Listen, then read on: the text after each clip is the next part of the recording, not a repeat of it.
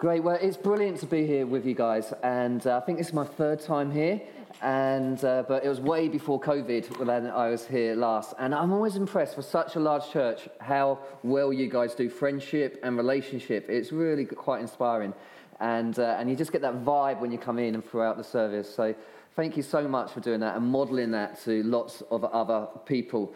And as Ellen said, I work for a charity called Kintsugi Hope. Now, kintsugi is an unusual word. People are like, what on earth does that mean? And so if you get a bowl and you break it, we tend to mend it with super glue. Or if we're really honest, we probably chuck it away. What they do in Japan, instead of mending it with super glue and trying to hide the cracks and pretending it's all okay, they put a little gold powder in the glue and they mix it together. And so they make a feature of the cracks. So instead of hiding the cracks, they make a feature of the cracks. So the object becomes more beautiful for being broken. It certainly becomes more unique. And I'm a firm believer that beauty comes out of brokenness, that our scars are not there to be ashamed of. Our scars make us who we are. Jesus in his resurrected body has scars, right? He didn't erase them out when he came back.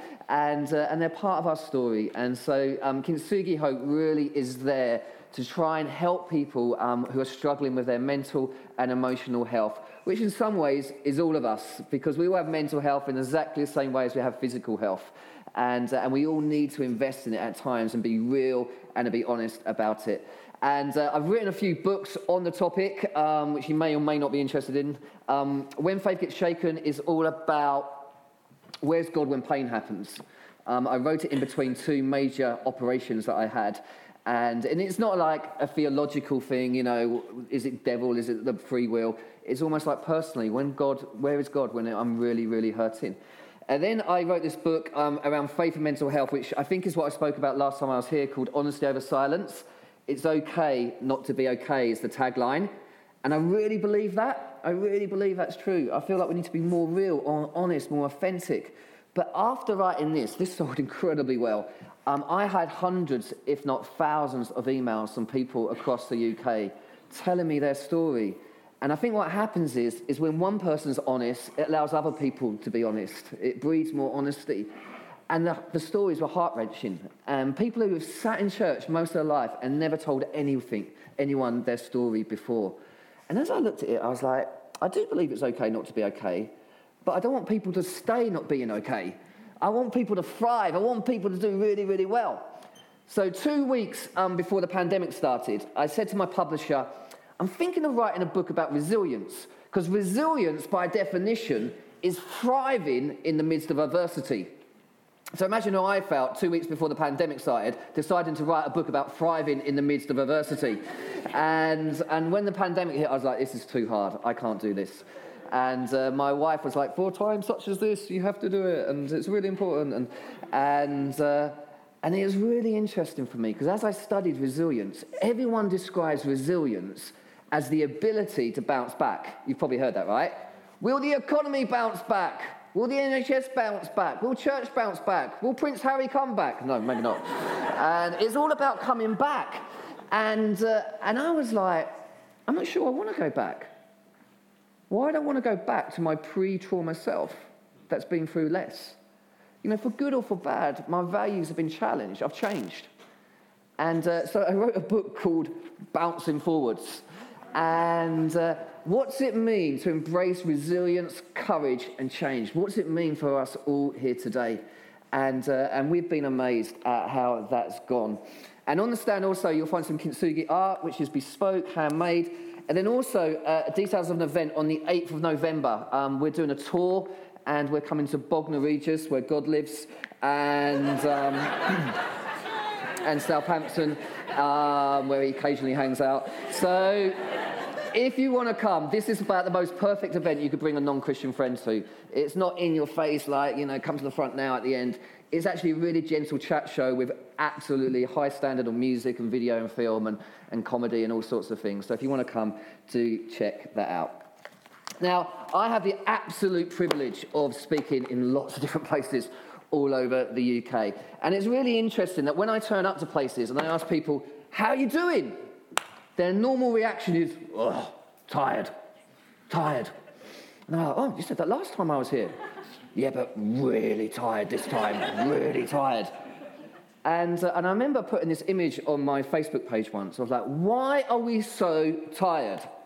Could it be the last 2 years, COVID, 3 lockdowns, not seeing family, job uncertainty, government guidelines, war in Europe, 24-hour news cycle, cancelled holidays, the email that you need to answer, rising gas prices, cost of living, lack of human contact, plus something else I just can't put my finger on. You know, the challenge is, as human beings, we crave certainty, don't we? And I think as I look to the future, there's one thing that we can all agree on, is actually it feels quite uncertain. You know, people are still grieving the whole COVID thing. It felt like, in some ways, it felt like ages ago, didn't it? And in other ways, it feels like the consequences are still with us. People had to say goodbye to their mums on FaceTime. Young people, as many young people here today, they are living through their third once-in-a-lifetime crisis in the last 5 years. They keep on getting told, oh, this will never happen again. And bang, war in Europe happens. The royal family, we're seeing pain, trauma being outplayed on a global scale. And so we've got to ask ourselves, how do we react to all the pain, all the stuff that's going on around us? Well, I guess there's some common reactions. One is we harden up. We're scared of opening up and revealing our brokenness and how we really feel. We numb. We rush around. I always like to ask this whenever I speak anywhere. Now, I've written a book called Honesty Over Silence, so I need you all to be really, really honest with me now. Here's your time, okay? I don't want you to hold back. You have to be honest. You've got to be real. You've got to be vulnerable. We're in church. This should be the most honest place on earth. Some of you look really uncomfortable right now. And so I'm going to ask you a question, and you have to be honest by raising your hand to the answer of this question. Okay, are you ready? Who here has been on a speed awareness course? Please. Oh my goodness gracious me. Just look around you. I've never seen a response like it in church before. What is wrong with you in Chichester? Wow, look around, keep your hand high up. It's nearly every other person. That's great. Okay, keep your hands up if you've been on 2 speed awareness courses. Oh dear. 3 speed awareness courses. Oh my goodness. And madam, we're going to go for 4 or no? Just 3. Avoid this lady at the end when she's getting out of the car park. But it's interesting, isn't it? We're also, I've done this with clergy before, really interesting, at diocese meetings, and virtually everyone has got their hand up. And I'm like, maybe this says something about our culture and our lifestyle. But we speed around, we're trying to figure it all out, we're trying to spin so many plates. Or, I think what happens actually, is when we're faced with such injustice in the world, is we get angry, but because we're Christians, we don't feel like we should show our anger. So anger for me is a bit like a warning sign on the car dashboard. Have you ever had that when you're driving along and a warning sign comes up? And when that comes up to me, I'm thinking, I need to take it to the garage, but if I ignore it, it might go away by itself.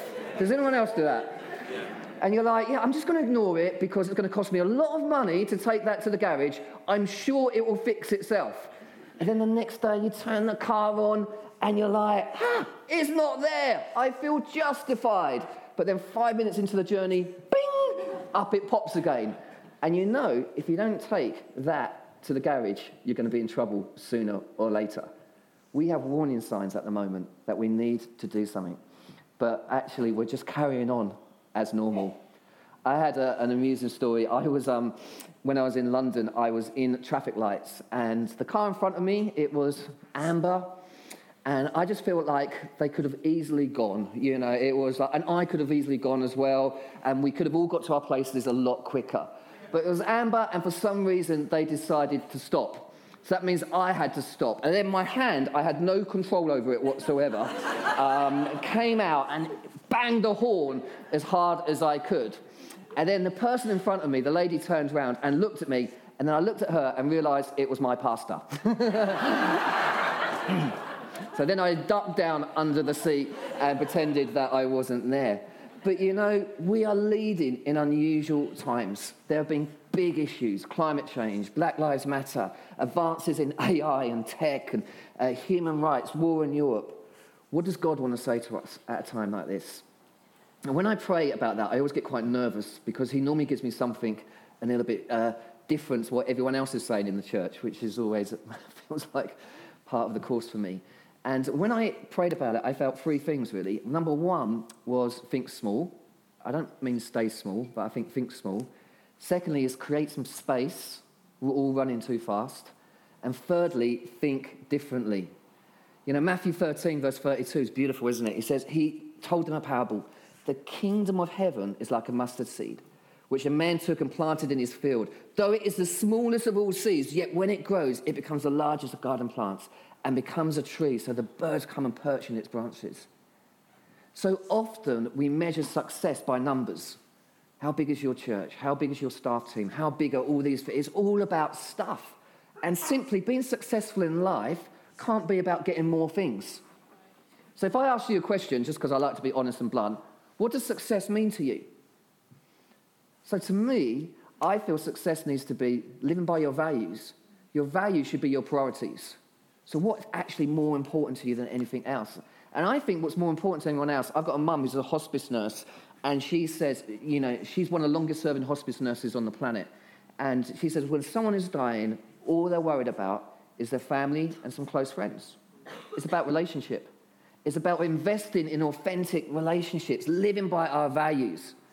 And as I was thinking of this think small, create space, think differently, I was thinking of David, you know, because David was this tiny shepherd, wasn't he? And his brothers had gone off to fight Goliath. And David is told that he needs to go and needs to give his brother food. And 1 Samuel 17, verse 28 says this. When Ahab, David's older brother, heard him speaking with the men, he burned with anger at him and asked, "Why have you come down here? With whom did you leave those few sheep in the wilderness?" I know how conceited you are and how wicked your heart is. You came down only to watch the battle. Now what have I done? Said David. Can I not even speak? And then he turned away to someone else and brought up the same matter. And the men answered him as before. What David said was overheard and reported to Saul, and Saul sent for him. You see, David was a shepherd on the margins of society. When Jesse had anointed it, it was David's heart that made him strong. It was his dependency on God, not on man. And I guess that's a question I'm asking myself about values all the time, is what's the condition of my heart? Because that's what Jesse was looking for. Am I a person of integrity? Am I wanting to change the world through the insignificant, not through my ego? And, you know, sometimes life is tough. Life hits you hard, doesn't it? You know, it's interesting. I was reading N.T. Wright, who's quite a decent theologian, and he was saying he really believes that between 1 Corinthians and 2 Corinthians, Paul had a breakdown. And if you read 1 Corinthians and 2 Corinthians, they read really differently. Suddenly, life happens. But Paul, his secret was actually his brokenness. We're made in treasure of jars of clay. You know that verse in 2 Corinthians? Well, the jars of clay actually were made to be fragile. They were made to break. That's interesting, isn't it? We're made to be fragile so the light can get through. Think small. So 5 years ago, I was leading this quite a big charity, big budget, having a big impact, doing lots on TV, lots with politicians. There's one guy I got to know really well. I don't want to mention his name, but he has blonde hair and he doesn't comb it very often. And it was all this stuff, you know, stuff with the royal family. And I really felt God say, it's time to start again. And I was like, but I'm a founder. We don't let go when we don't start again.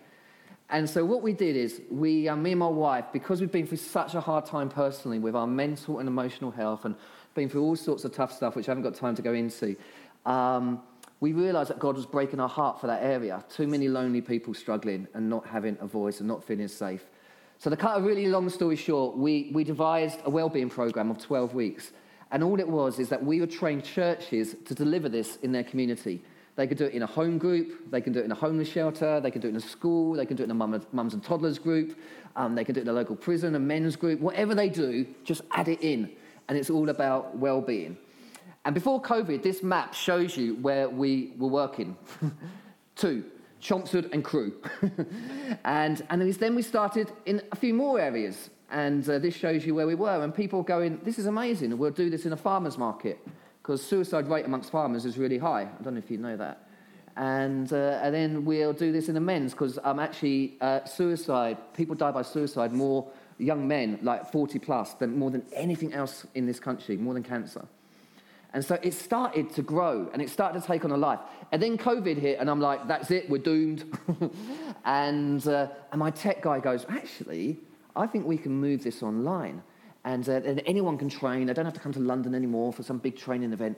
And we can do it. And we see what happens because everyone's struggling with their mental health. So this is where Kintsugi Hope works today. And it's gone absolutely everywhere. Over 10,000 people have gone through it with hardly any marketing budget whatsoever. And it's really based on, I love this quote. I think this is so true. It says this: the planet doesn't need more successful people. The planet needs more peacemakers, healers, restorers, storytellers, and lovers of every kind. It needs people who live well in their places. It needs people of moral courage, willing to fight to make the world habitable and humane. And these qualities have little to do with success as we've defined it. We need to maybe think small because every interaction Jesus did was with a person. The second key thing around it, creating space, I think it's really interesting that David spent so much time in the wilderness. You know, in Psalm 23, famous psalm, it says, he makes me lie down in green pastures. Have you ever thought that's a bit funny? He makes me lie down. God makes me lie down. Why does he have to make me lie down? Why can't I just lay down by myself? Because he knows what we're like. Because we're trying to fix everything and be everything to every single one. And you know the fact that sheep are probably one of the most anxious types of creature. So if you're driving around and you see a load of sheep, you will very rarely see them laying down because they are very, very anxious, always waiting for the conflict to happen. But actually the only time they lay down is when the shepherd's there, because that's when they feel safe. The Lord is my shepherd. He makes me lie down in green pastures. You know, what are the space in your life? I think sometimes we need space for doubt. You know, I was really encouraged by the worship this morning, you know, that 40% of the Psalms are laments. They're full of doubts. They're David going, I don't really get it, but I'm going to trust in you anyway. For me, that's really about authentic faith. And sometimes I feel like as church, if we're not careful, we can be judgmental instead of curious. And we can jump in with all our different opinions of why people do this and why people do that. And church can become really respectable. But Jesus didn't come for the middle classes. And you know what people really want in our communities? They want honesty, authenticity, vulnerability. And it's only when you're honest that you're truly known. The loneliest place on the planet, I think, is being in a crowd, having an opinion, and being too scared to say it. Because you're worried what other people are going to think. That's real loneliness. It's not just about being isolated on your own, though that is really, really tough. I love this picture coming up here. Are we looking the wrong way? Are we missing what's in front of us? This is a great quote that every leader will like. It's this. Brené Brown says this. Everyone talks about transformation, but no one wants to change. We love talking about transformation. We need to change, but we don't want to change. And it's interesting, isn't it, when David and Saul and this whole thing that goes on between them, and we see the story starts to unravel more in 1 Samuel 17. So Saul dressed David in his own tunic. He put a coat of armor on him and a bronze helmet on his head. David fastened on his sword over the tunic and tried walking around because he was not used to them. I can't go in these, he said to Saul. I'm not used to them. So he took them off. And then he took his staff in his hand, chose 5 smooth stones from the stream, put them in the pouch of his shepherd's bag, and with his sling approached the Philistines. Mark Slayer says this: David cannot win his battles with someone else's mantle and with yesterday's tools. We need to see change. And I think the last thing is, if I wanted to bring up, think small, create space. So we create space for the presence of God to fall. We create space for people to have the space to ask questions that maybe sometimes we're not used to them asking in church. But also, I think we need to think differently. We can't just do it the way it was done before. David couldn't wear Saul's armor. It didn't work. And I think this whole thinking differently is interesting, isn't it? Because David sees a power imbalance in Goliath that no one else saw. It wasn't the most common way to defeat an army by picking up some pebbles, picking up some stones and chucking them. But think about it. That's what David did for a job. He used to chuck stones at bears or wolves, chucking his sheep. He did what he knew how to do. And sometimes we need to think differently about the call of God in our lives. You know, in Judges 7, Gideon goes from 32,000 people to 10,000 people to 300 people, and he defeats the Midianites. I've been really challenged personally on this. You know, I've been thinking, oh my goodness, I was thinking about thinking differently. I was thinking, I spend probably 90% of my time speaking to Christians across the UK and sometimes further afield. So I said to my trustees, what would it be like for me to make it 50-50? So from September, I'm going to spend time going into businesses and pubs and coffee shops and the NHS and police and local authorities. And I'm going to be training people on well-being and resilience. And the opportunities are incredible, actually. And it's really weird because I'm used to this sort of environment where all you guys sort of are so lovely and warm and receptive. Suddenly you're going into environments and everyone there is not a Christian. And it's really challenging. And I'm talking about family and faith and friendship and how we can build stuff. But it's really exciting as well because that's what God calls us to do. He calls us to go out of the four walls of the church. I noticed when I came in, you had some maps at the back of the church, which is really common, actually, to have a maps of where the missionaries are, where the home group leaders are, and it's fantastic, isn't it? You can sort of spot who's there, and I love the church's focus on small, even though it's such a big church and relationship. But I always wonder, I think Mark Green says this as well, if there could be a third map, and that map could be where everyone works, the schools, the hospitals, the businesses, the universities, the single mums where they meet for coffee in the morning, where people hang out. Imagine how many dots there'd be on that map. And say, God, would you transform the NHS? What would it mean to transform businesses in our community? What would it mean to transform politics in our community? And so we're equipping the saints for action to get out. It's really interesting. As I started thinking about this, a newsletter that wasn't particularly from a Christian came through the post. And he said, we need to take down some of the giants of our time. And he said the giants of our time were poverty and financial well-being, racial injustice, a good start in early life, the climate crisis, and mental health services. But I found it really interesting that they used the word giant. We need to change. Who here remembers the BlackBerry? Does anyone remember the phone, the BlackBerry? Anyone had a BlackBerry years ago? The BlackBerry was really, really, really popular. It was a tiny little keyboard that you can type on, and it was amazing. And Mike Lazarus, who basically came up with the idea of the BlackBerry, his team came up to him and said, you know what, I feel like we might need to change. And he's like, don't be stupid. Everyone's got a BlackBerry. The BlackBerry is the in thing. I love my little keyboard. We are not changing. Another person went up to Steve Jobs. And do you remember Apple? You used to do that tiny little, what's it called, iPod. They were tiny little, I was always losing mine. And a tiny little iPod. And he went, you know what? I think we could put music on a phone and we could actually do this in a completely different way. So Mike Lazarus, they came up to him with some new ideas. And he basically went, tapping on glass will never take off. Forget it. Steve Jobs actually quite liked his iPod, and he was like, I ain't that keen, but I'll tell you what, I'll listen to your opinions. And so they went away, and the guys were wise, you know what I mean? They were really, really wise. What they did is they started to talk about values and identity, and actually we're not throwing the baby out of the bathwater. We know what this is really important, and the way we do things is really important, but we still feel like we need to change. And so Steve Jobs was persuaded. And now, basically, the iPhone accounts for half of Apple's revenue across the world, billions and billions of pounds. Who here's got a BlackBerry still? 2 people. But it's true, isn't it? It's change. That sometimes change is there to happen and we need to go back to it. And so my encouragement for you is please, let's think small, let's create space, let's think differently. And I also think about the thinking differently is that when I go around and if I'm doing stuff on media, if I'm doing stuff in the church, sometimes the dialogue you get is so depressing, isn't it? The news is always pretty much depressing. But then sometimes I go into the church and, I hear theology that says, well, the world's going to get worse and worse and worse and worse, and then the end's going to come, and then we're going to get raptured out of it, and all the bad people are going to be left behind.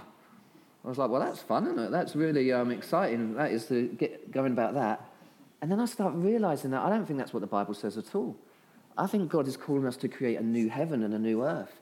And simply, rather than just hanging around on earth, doing our own thing, waiting to die to go to heaven, God calls us to partner with him in realizing his ultimate purpose of recreating heaven and earth and everything God intends us to be. And so instead of arguing over theology sometimes, we need to get on and say we want to see brighter days for our communities, for our politicians, for our businesses, for the poor, for the broken, the marginalized, to talk hope into people's lives. Jacqueline Netrovich says this: inspiring hope in a cynical world might just be the most radical thing you can possibly do. And to be honest, I'm not particularly an optimist. I've been through really dark times of depression. In fact, when I went through a really dark time of depression, my wife decided she wanted to get me out of the house more. So she bought me a dog. And we called the dog Hope, which is a really rubbish name for a dog. Can you imagine how my poor neighbours felt? They just heard me shout out for the first 6 months, "No hope!" No hope, no hope. Apparently they heard me shout out, "Died of lost hope!" Jumped over the fence. But hope isn't a feeling, it's a way of thinking. It's a way of thinking. So a while ago now, I decided to attempt to write a book which wasn't for Christians. So all my books are for Christians. And I wanted to write one that they could sell in Waterstones, and one that you could give to your friends without feeling a little bit embarrassed or wondering how they're going to get on with it, type of thing. It talks about spirituality, it talks about mental health, physical health, spiritual health, behavioural health, and emotional health. And I wrote it in poems and quotes and short stories and all that sort of stuff. And I wanted to write a bit more of a vision for society, which is a little bit more cheerful than the one we get through our televisions.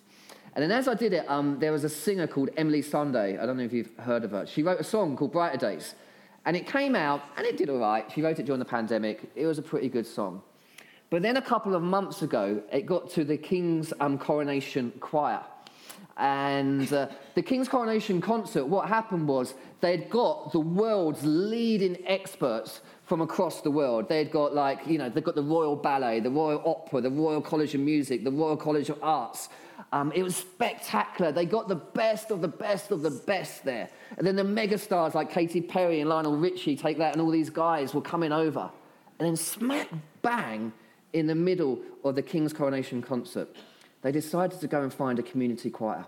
And what they did is they went across the UK and they found choirs. They found a choir who was made up of farmers in Northern Ireland, NHS workers in Hull, London firefighters, cab drivers, a Welsh male voice choir, a Yorkshire-only female South Asian choir, Gaelic singers from Scotland's Western Isles, a BSL sign language choir, a refugee choir, an R&N choir, an LGBT choir, and they got all these guys together and they started to perform this song.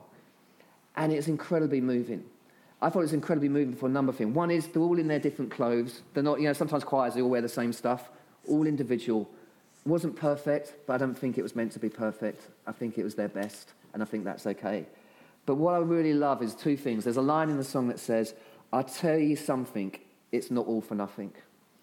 And I guess I wanted to say to people that have been through a tough time, nothing is wasted. Beauty comes out of brokenness. That is the whole message of Kintsugi Hope. Beauty comes out of brokenness. But then at the end, there's a point where basically the music dies down and the 300 people, they do sign language. And I've often felt with people who do sign language, they've often been marginalised, they've often been put on the side, it's often out there somewhere. And then suddenly the marginalised take centre stage and the world's attention is on them and a brighter vision. The other thing I loved about this is that sometimes I think it's really nice when you can belong and feel loved, but you don't have to fit in. And so I thought I'd show you this song, and then I'll read you a poem, and then I'll pray for you, and then I'm done. Is that okay? Check it out. We've seen it all. The tears have fallen, and every step is on the edge.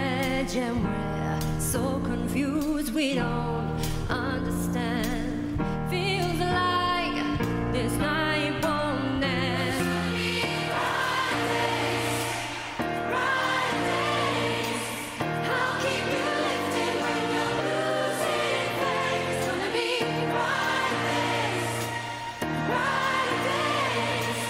Though it seems distant, all the world will change. Bright days, to brighter days, to brighter days. The world will change. So don't you worry, there's still hope left. If the pain is heavy, you need a friend. I'll be holding steady, I'm not holding. I'll be kind of seconds till we meet again. There's gonna be bright days, bright days. I'll keep you lifted when you're losing faith. It's gonna be bright days, bright days. Though it seems distant, all the world will change. All of a sudden, the sun starts to shine on you.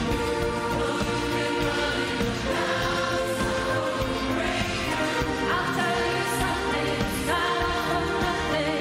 It's true, yeah, you'll see it soon. I'll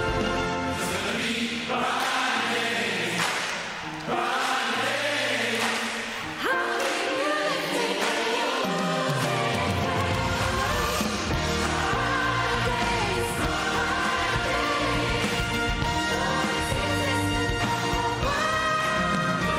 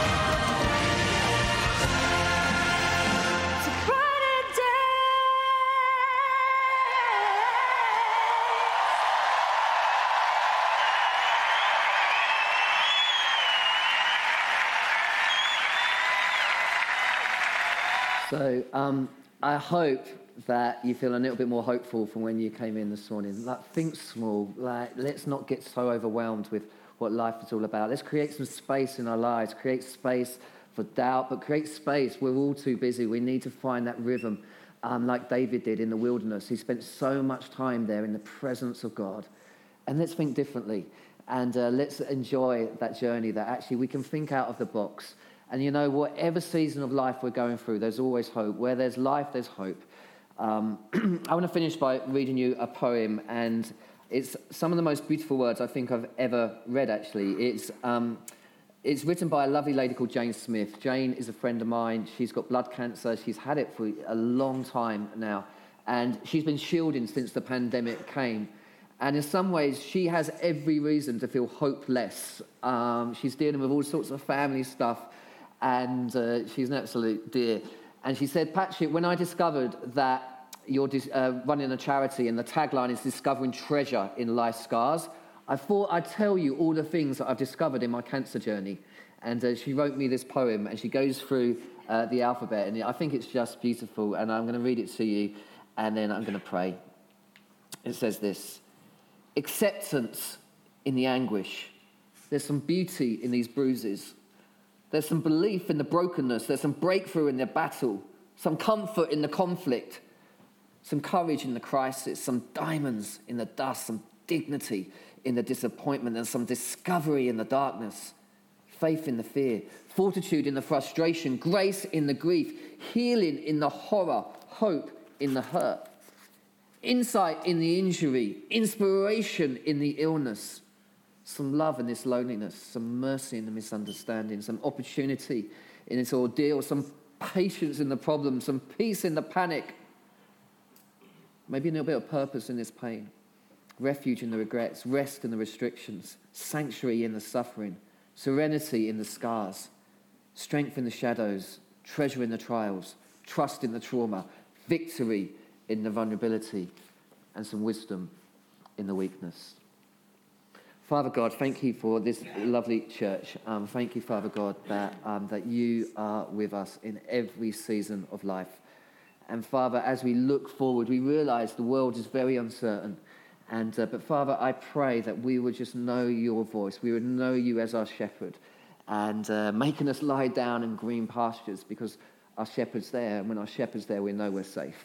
We'll know we're okay with all our thoughts and anxieties and things that we've never told anyone. When our shepherd's in the room, when our shepherd's there, we're safe. And Father, I pray that people would know that in every season of their soul, every season, whether life is fantastic or whether life is really difficult, where people may be still grieving loved ones, where people are trying to work out the future. God, I pray that they would know your presence. And Father, I thank you that how different that we can all be in your kingdom and still know that we belong. In Jesus' name, bless these guys. Amen.